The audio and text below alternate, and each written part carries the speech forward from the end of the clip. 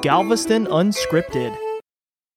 Central Middle School is a living reminder of the efforts to provide a quality education for all Galvestonians. Central was initially founded in 1885 as a high school before racially integrated schools in Galveston. Central was the first high school for African Americans in Texas. The aim was to further education for African American students in Galveston and the surrounding area. African Americans moved to Galveston in the late 19th century from all over the state of Texas for better jobs, a stronger African American community, and to allow their kids to attend Central High School, one of the highest levels of education available for African Americans in Texas in the late 1800s. The school was originally operated in a rented building at the corner of 16th and Avenue L.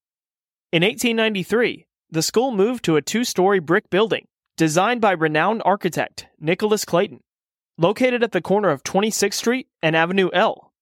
In 1904, the Galveston School Board authorized the construction of a library annex to the high school for the use of the local African American community.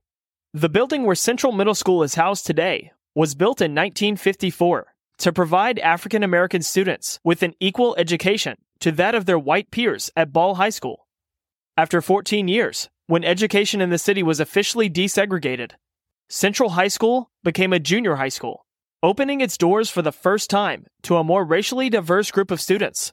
While Central students attended Ball High School, it's important to remember how significant the legacy that is carried on by Central Middle School and the educational institutions in the decades that followed are to Galveston and the state of Texas.